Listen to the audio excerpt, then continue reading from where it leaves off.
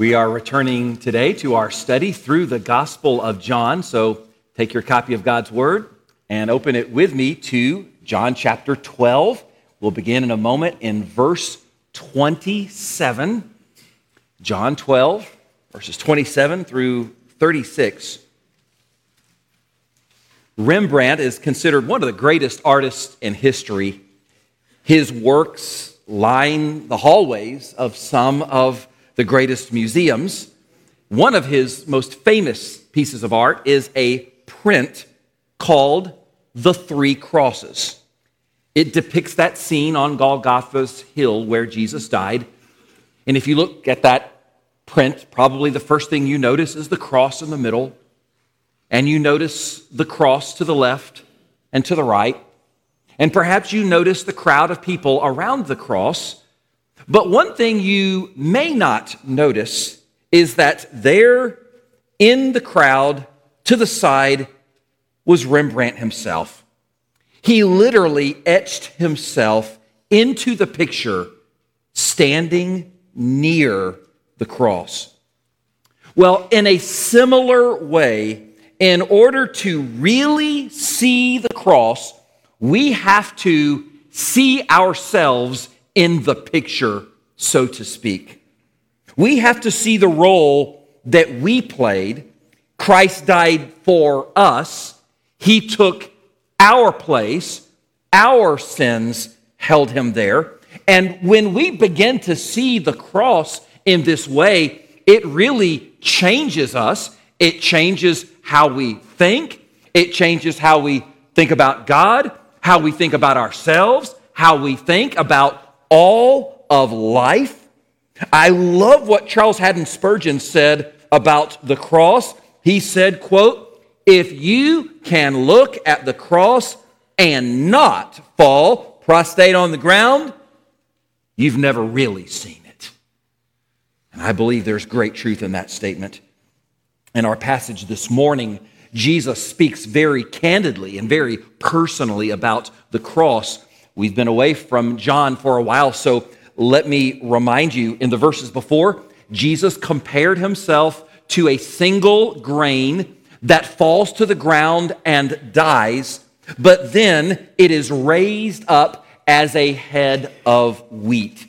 And just like that grain, Jesus said he too must fall and die. He will be buried, but he will be raised on the third day. He takes that illustration and then he applies it to us and said that he who loves his life will lose it, but he who hates his life will keep it for eternal life. In other words, following Jesus means dying to self. There is a sense in which we must die to self when we come to Christ. So having called upon us in the verses before to take up our cross and follow him, we get to verse 27, and now it's as if he's inviting us to come a little closer, to take a closer look at the cross. And as we do so, there's some things that we're going to see about the cross that will change us if we really see it. Three things in particular that I want you to notice that the cross accomplished. First of all, we see the glory the cross reveals. The glory the cross reveals. Look with me in verse 27. "Now my soul is troubled, and what shall I say? Father, save me from this hour? But for this purpose I came to this hour." Jesus said, "My soul is troubled." That word trouble means to shake. You could imagine someone bigger than you, stronger than you, grabbing you by the shoulders and shaking you hard. On a spiritual level, that's how Jesus felt as he neared the cross. He said, "My soul is troubled." His soul was troubled because he knew what was waiting for him. And yes, that included the physical torment of crucifixion and everything that came with it. But really, that was just the beginning. Jesus was troubled because he knew that soon he would suffer the Father's wrath against sin. Soon he himself would become accursed. Listen to what Paul said in Galatians 3:13. Christ has redeemed us from the curse of the law, having become a curse for us. Think about this curse of the law, or having broken the law. The curse of sin that fell upon this world when the very first sin took place in the Garden of Eden. Think about this curse and everything that it has brought upon this world all throughout the years. Every tragedy, every heartbreak, every catastrophe, every sickness, every disease, every tear that was ever shed at every funeral, all of this pain and all of this suffering down through the years, all of that is the curse of sin. And Paul said, when Jesus died on the cross, he became that curse for us. No wonder his soul was troubled. So if your soul has ever been troubled, and maybe, to be honest, you are there this morning, let me remind you, Jesus knows. And he understands. He has been there. The one who was troubled knows how to deliver you from whatever trouble you are going through, and he knows how to turn your trouble into a testimony. Jesus' soul was troubled, but notice how he responds. What shall I say? Father, save me from this hour. Remember back in verse 23, this hour that Jesus is referring to is not a literal hour. This hour refers to the time of suffering and that time when soon he will die. That hour is his appointment with the cross. And so Jesus asked a question. Will I ask my Father to save me from this hour? And then he immediately answers his own question, and he says, no, I won't run. I'm not going to flee. He says, I came here for this. I don't know how many of you know this, but the Army Rangers have a motto in Latin, which when you translate it into English, it means, does anybody know? I chose this. So when these Rangers, these special forces, are in the heat of battle, they say to themselves, I chose this. When they are asked to make tremendous sacrifices, they say, I chose this.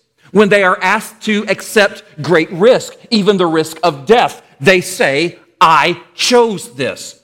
And likewise, when Jesus neared the cross, he said, I came for this purpose. In other words, I chose this.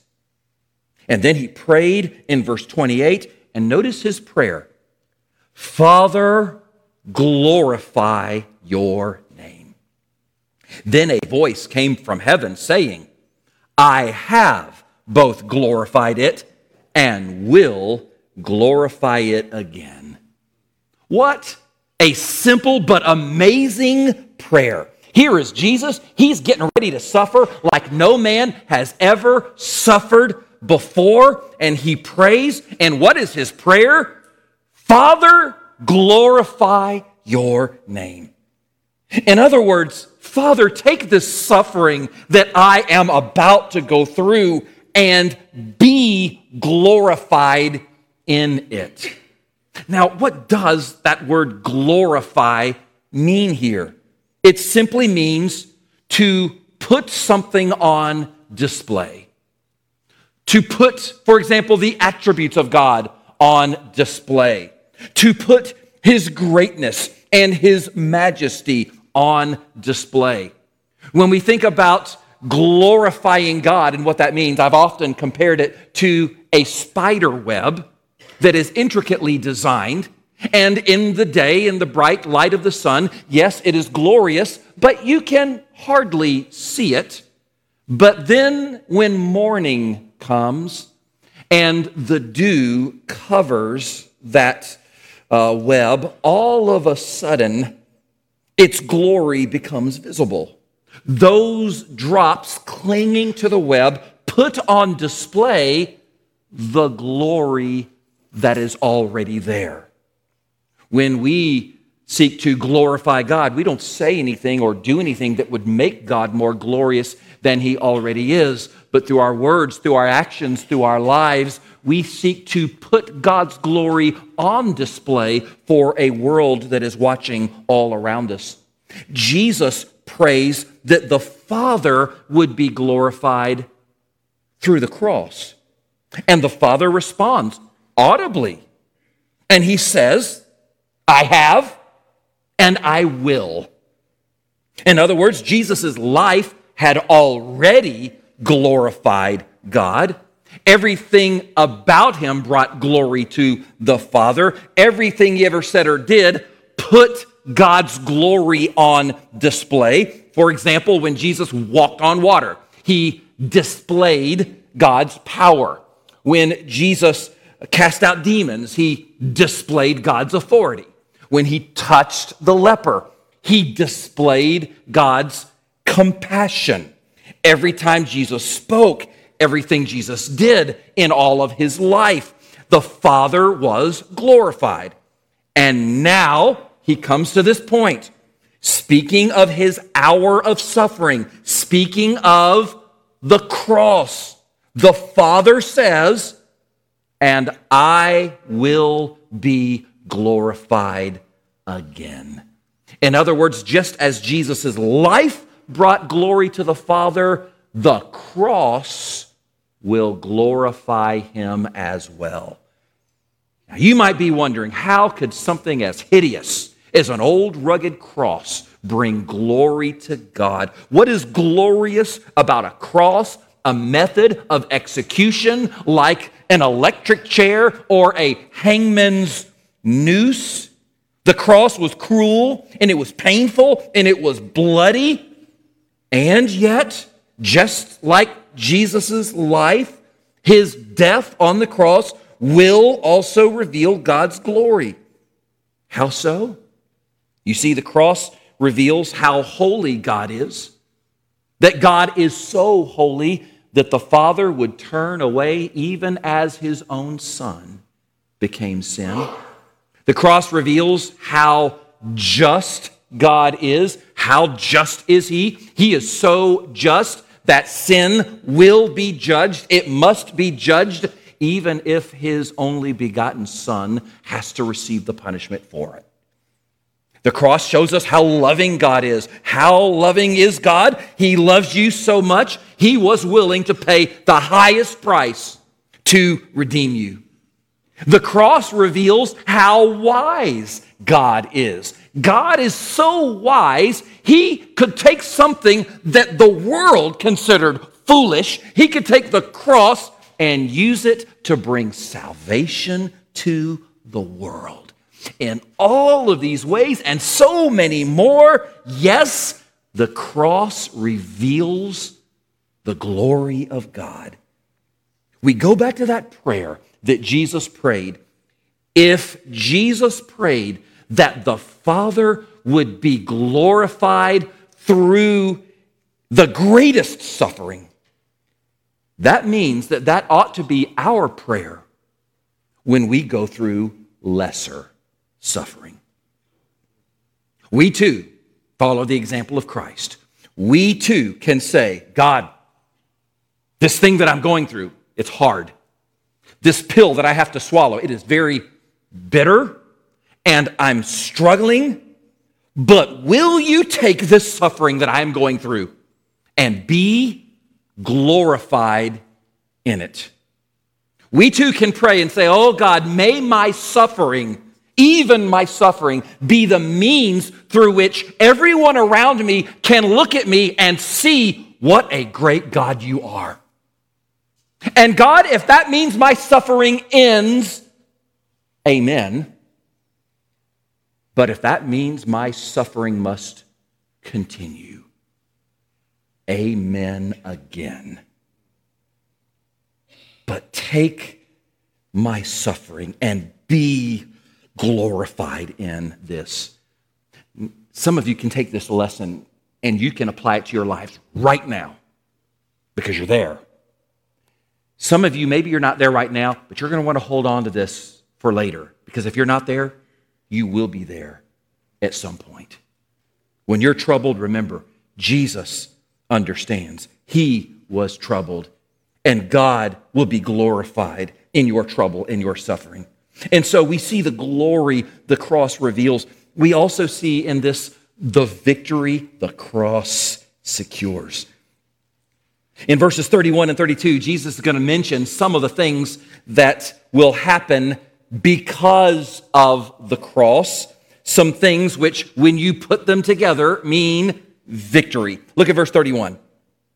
Now is the judgment of this world. Now the ruler of this world will be cast out. Now notice that first statement. Now is the judgment of this world. The word Jesus uses for world doesn't refer to the universe. It doesn't refer to physical creation. No, this refers to the system of this world. The system of this world that is under the influence of the devil. This world that is opposed to God and fights against God and His word.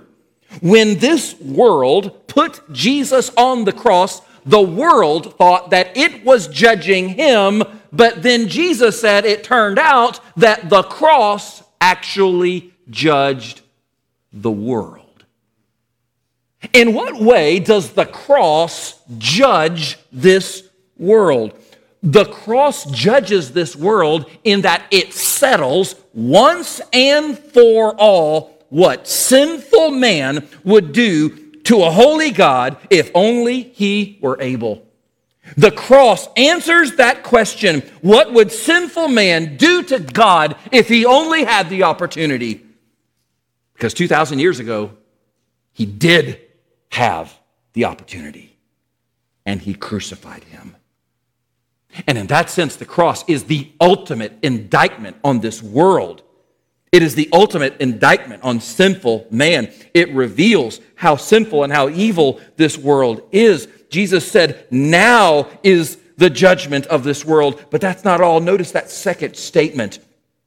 He said, now that his hour has come, the ruler of this world will be cast out.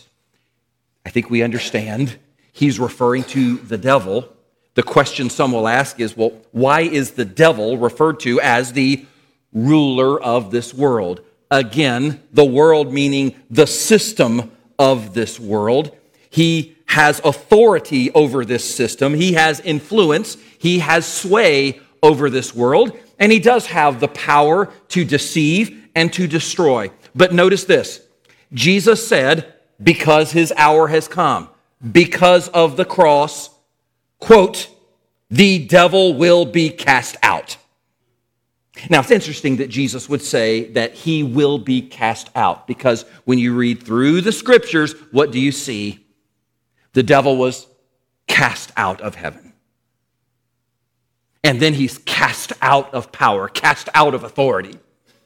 And then eventually, later on, he's cast into the pit, and then ultimately cast into the lake of fire. And so we see this process where he is cast down and down and down again and again and again. And Jesus said it all points to what he did at the cross. I'll admit to you, when I was a teenager, I was a big fan of boxing. Not so much now. I don't really watch it anymore. But I can remember when I was a teenager, when I was growing up, Mike Tyson was in his prime. Yes, I'm that old. But I watched almost every single Mike Tyson fight. He was short, but man, was he strong? Still is. I wouldn't want to run into him in a dark alley, that's for sure. I don't think I ever saw anybody that hit as hard as he did. And many times, Mike Tyson, he would hit his opponent so hard that from that moment on, the fight was over no matter how long it lasted. He would hit somebody so hard, and maybe they would grab a hold of him for a while, and maybe they would manage to somehow stay on their feet for a round or two. But from that point forward, the fight was over because the decisive blow had been dealt. Understand what Jesus is saying here? 2,000 years ago at the cross, Jesus dealt the decisive blow to the devil. Hebrews 2:14 says, through death he might destroy him who had the power of death, that is the devil. I like that word, destroy. He's been destroyed. In what sense has he been destroyed? He's been destroyed because now, because of the cross, his captives can be set free.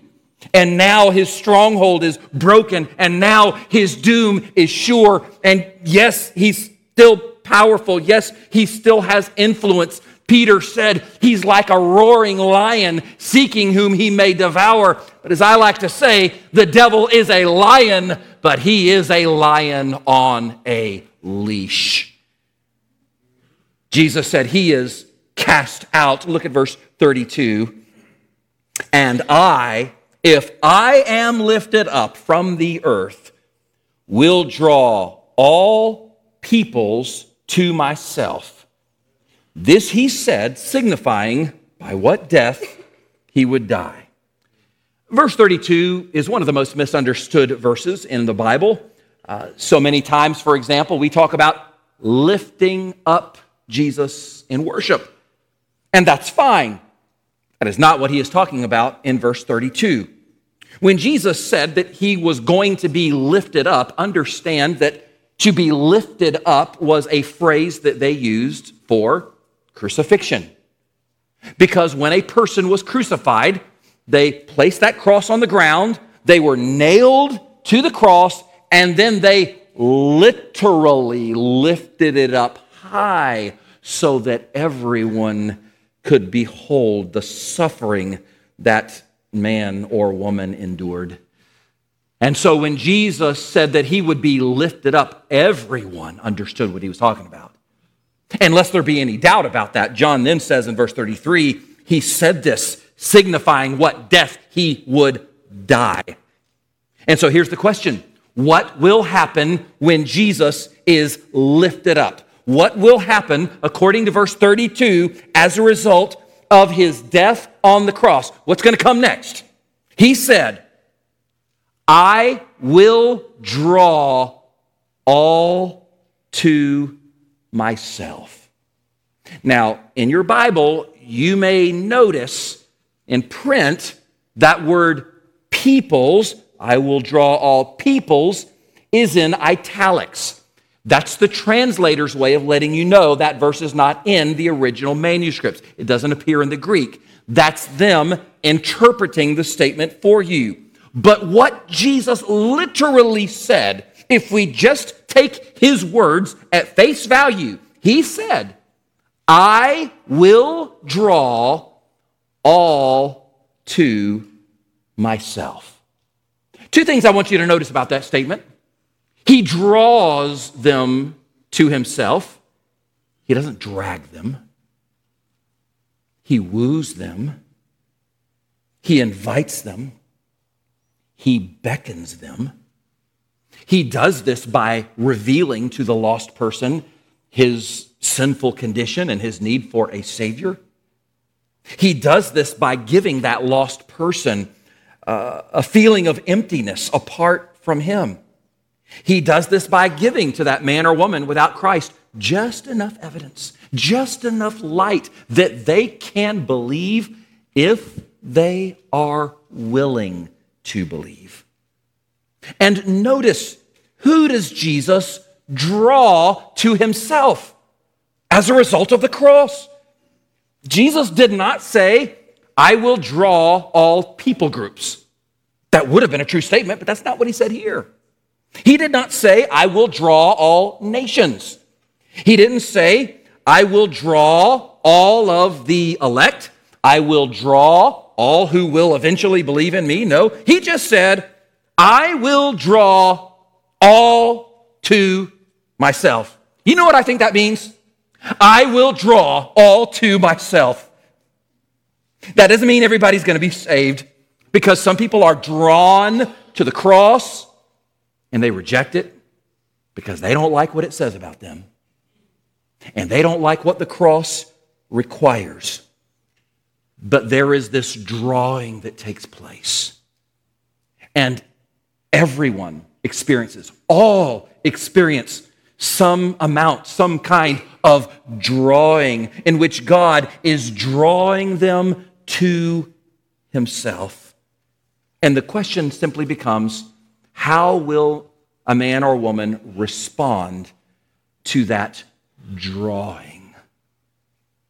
We see in this the victory that the cross secures. The world is judged.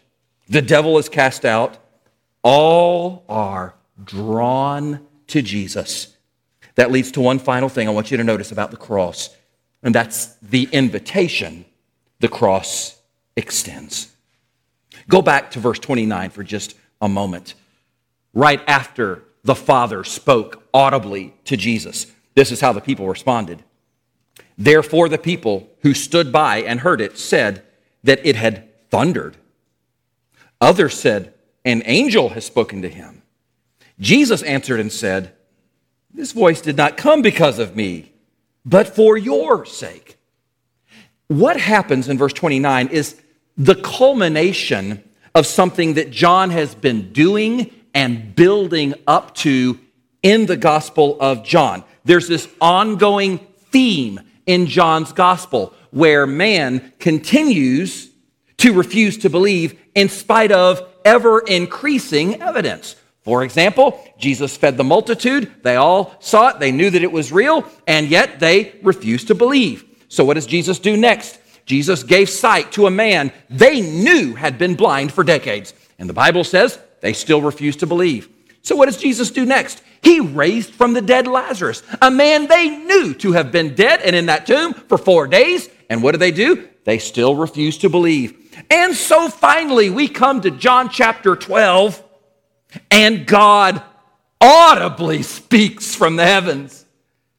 And they still refuse to believe. Can you hear the people arguing amongst themselves? I don't know, that sounds like thunder.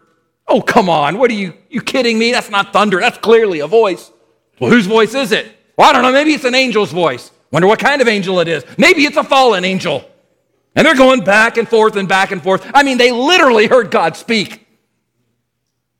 Now, there's a lesson here. The lesson is you don't have to audibly hear God speak in order to believe. But if that's what you are looking for, I guarantee you one thing, you wouldn't believe even if he did. They heard God speak. They still refused to believe. And then notice what they said at verse 34. The people answered him, we have heard from the law that the Christ remains forever. And how can you say the Son of Man must be lifted up? Who is this Son of Man? Okay, sure, we just heard God speak. But Jesus, what is this talk about you being lifted up? You're going to be crucified? You claim to be the Messiah, but you are going to be crucified? Don't the scriptures teach that the Messiah will live forever?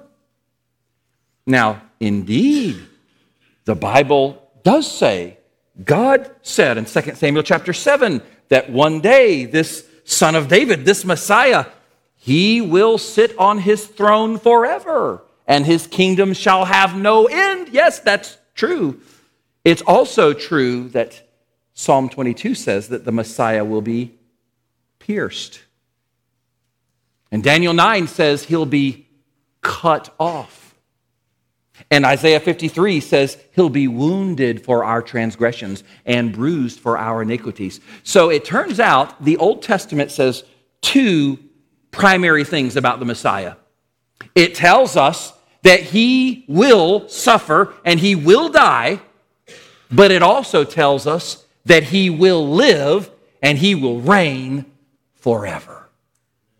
How can both of those be true? Jesus completed and fulfilled the former in his first coming, and he will fulfill the latter in his second coming. But I want you to notice what these people are doing, because what they are doing there in verse 34 is very similar to what a lot of people are doing today. They're basically saying to Jesus, we want a different kind of Messiah. We're not interested in a crucified Savior. We're not interested in a Messiah who is lifted up on a cross. We don't want a Savior who will save us from sin. We want a Savior who will save us from Rome. We don't want a Savior who tells us to deny ourselves and take up our cross and lose our lives. No, we want someone who will make us healthy and wealthy right now and always. So, does this sound familiar? You bet it does. Because this sounds like what most people are looking for today, and it sounds like a lot of the preaching that you hear in a lot of churches today as well. So what is Jesus' response? Look at verse 35. Then Jesus said to them, a little while longer the light is with you. Walk while you have the light, lest darkness overtake you. He who walks in darkness does not know where he is going. While you have the light, believe in the light, that you may become sons of light. These things Jesus spoke and departed and was hidden from them. Jesus, who is the light of the world, was literally with them, but soon he would be gone. Just like the sun provides light during the day, but eventually it sets and the light diminishes and the darkness comes. And so Jesus said to them, in the same way, right now, the light of the world is with you. Right now, I am with you. Right now, you have a limited amount of light and you have a limited amount of time that God has given you. Jesus is saying to them, you have this window of opportunity to decide how you're going to respond to this drawing that he mentioned in verse 32. But here's the thing. Eventually, the window of opportunity will end. That was true for them, but you know what? That's true for us as well. While you have the light, Jesus said, while God is still drawing you, while you still have time, believe in the light that you might be sons of the light. I'm reminded of a story in closing about a woman named Janet Kidd who died a few years ago, and her obituary appeared in a newspaper in Nashville, Tennessee. And in her obituary, it told the story of how her husband, Ted Kidd, had proposed to her, get this, 7 times before they were married. Can anybody beat that record here? I hope not.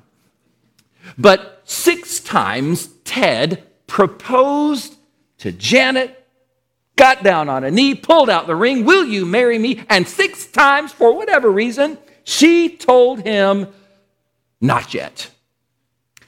Well, Valentine's Day was coming. Valentine's Day is this Wednesday, men. You're welcome. Valentine's Day was coming, and so Ted Kidd decided, okay, I'm going to try this one more time, and that's it. He had decided that if she rejects my proposal again, as painful as it might be, it's time for me to move on in life. So Ted took Janet to an elegant restaurant, and he nervously awaited the right time. And just when he was getting ready to propose, he noticed a small gift that she had brought that was gift wrapped, about the size of a small book. And he looked at that and said, "Oh, you brought me a gift. Well, what did you bring me?" And she handed it to him, and he unwrapped it. And when he pulled it out, it turns out Janet liked to cross stitch. Not sure how many of you enjoy that particular hobby, but Janet liked to cross stitch. And when he pulled out that box, there was a cross stitch that she had already made with just one word: yes.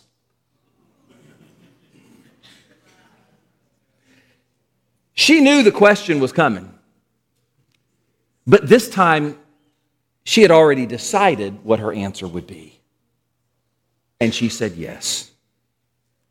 You know, maybe God's inviting you to come to Christ and be saved. Maybe until now you've said, not yet. The invitation doesn't last forever. The sun goes down, the darkness comes. Yes is the only appropriate answer to Jesus. Heavenly Father, we thank you for this passage in which Jesus speaks of his own death on the cross and the things that he reveals about the cross. There's a lot of mystery here. There are a lot of things that we don't pretend to understand about this passage, but we thank you for those things we do understand. We thank you for what you do reveal. And we thank you, oh God, that you sent Jesus, whose soul was troubled for us, but he was willing to face the cross, and rather than run away, he said, "Father, be glorified." And so now we look at the cross and we see how the cross reveals your glory. And we thank you, oh God, for this victory that is now available to us through the cross, because Jesus died on the cross, that we don't have to be a part of this system of the world that has been judged. We don't have to be under the dominion of the devil who has been cast out. That we can respond to this drawing as you draw us and woo us, and you invite us to come during this window of opportunity, this amount of time in which the light is still shining. And right now you're inviting all of us here to place our faith in Christ, the light of the world, that we might be sons of light. And so God, I pray if there are any here today who've never taken that step, that this would be their day. Maybe for some here today, until now, they've said, not yet, not now, again and again and again. God, I pray that this would be that day in which they simply say, yes, I will follow Jesus. Yes, he's Lord of my life. Yes, I accept him as Savior and Lord. Do, oh God, what only you can do. Knock on the doors of hearts. There's no words that I can preach that can produce that drawing lost sinners unto yourself. Only you can do that. I plead with you now to take these feeble words that I have preached today as best as I can and use them to produce that drawing, that you would draw people to yourself, that today would be their day of salvation. And God will give you the praise and the glory in Jesus' name. With head still bowed and eyes still closed for just a moment. Before we close, let me just ask that question. Maybe you're here this morning, and until now, your answer again and again, every time God draws you, every time he invites you to be saved, to give your life to Christ, maybe your answer has been, not yet, not yet, not yet. Remember, the invitation doesn't last forever. There's one appropriate response, yes. I wonder, is there anyone here today that would say, you know what, for the very first time, I'm going to make that my answer. Maybe some of you, years ago, you said yes to Jesus, and you've been saying yes to him every day since. Praise the Lord. Hallelujah. That's wonderful. Maybe there's some of you today, you need to say yes to him for the very first time. And say, yes, I will follow Jesus. I surrender to him as Lord of my life. Anybody that would say, that's where I am, that's exactly what I want to do this morning. I want to say my yes to Jesus for the first time, that he is Lord of my life today. Anybody here today that would say, that's me, pray for me. Or I think, Pastor, I'm ready to take that step, just by raising a hand, just so I can know and just so I can see that. You would say, today I'm saying yes to Jesus. If you're watching online, I can't see you raise your hand, but would you please reach out to me? There's that phone number that you're going to see on the screen. Again, that's our prayer line, 24/7 pray. If you send a text message, just put your name there. And if you reach out to us, if you text us, we'll respond to you in just a few minutes after the service is over. And we'd love to know where you're at spiritually, what God's doing in your life, how we can help you to know Christ or to draw closer to Him. But thank you for doing that, and that would mean so much to us. I'll be here at the end of the service. If I can minister to you, if I can pray for you, please feel free to come and let me know. And if you have questions, if you want to make an appointment, we'll do that before we leave here today so that we can continue that conversation. But thank you so much for your attentiveness to God's Word this morning.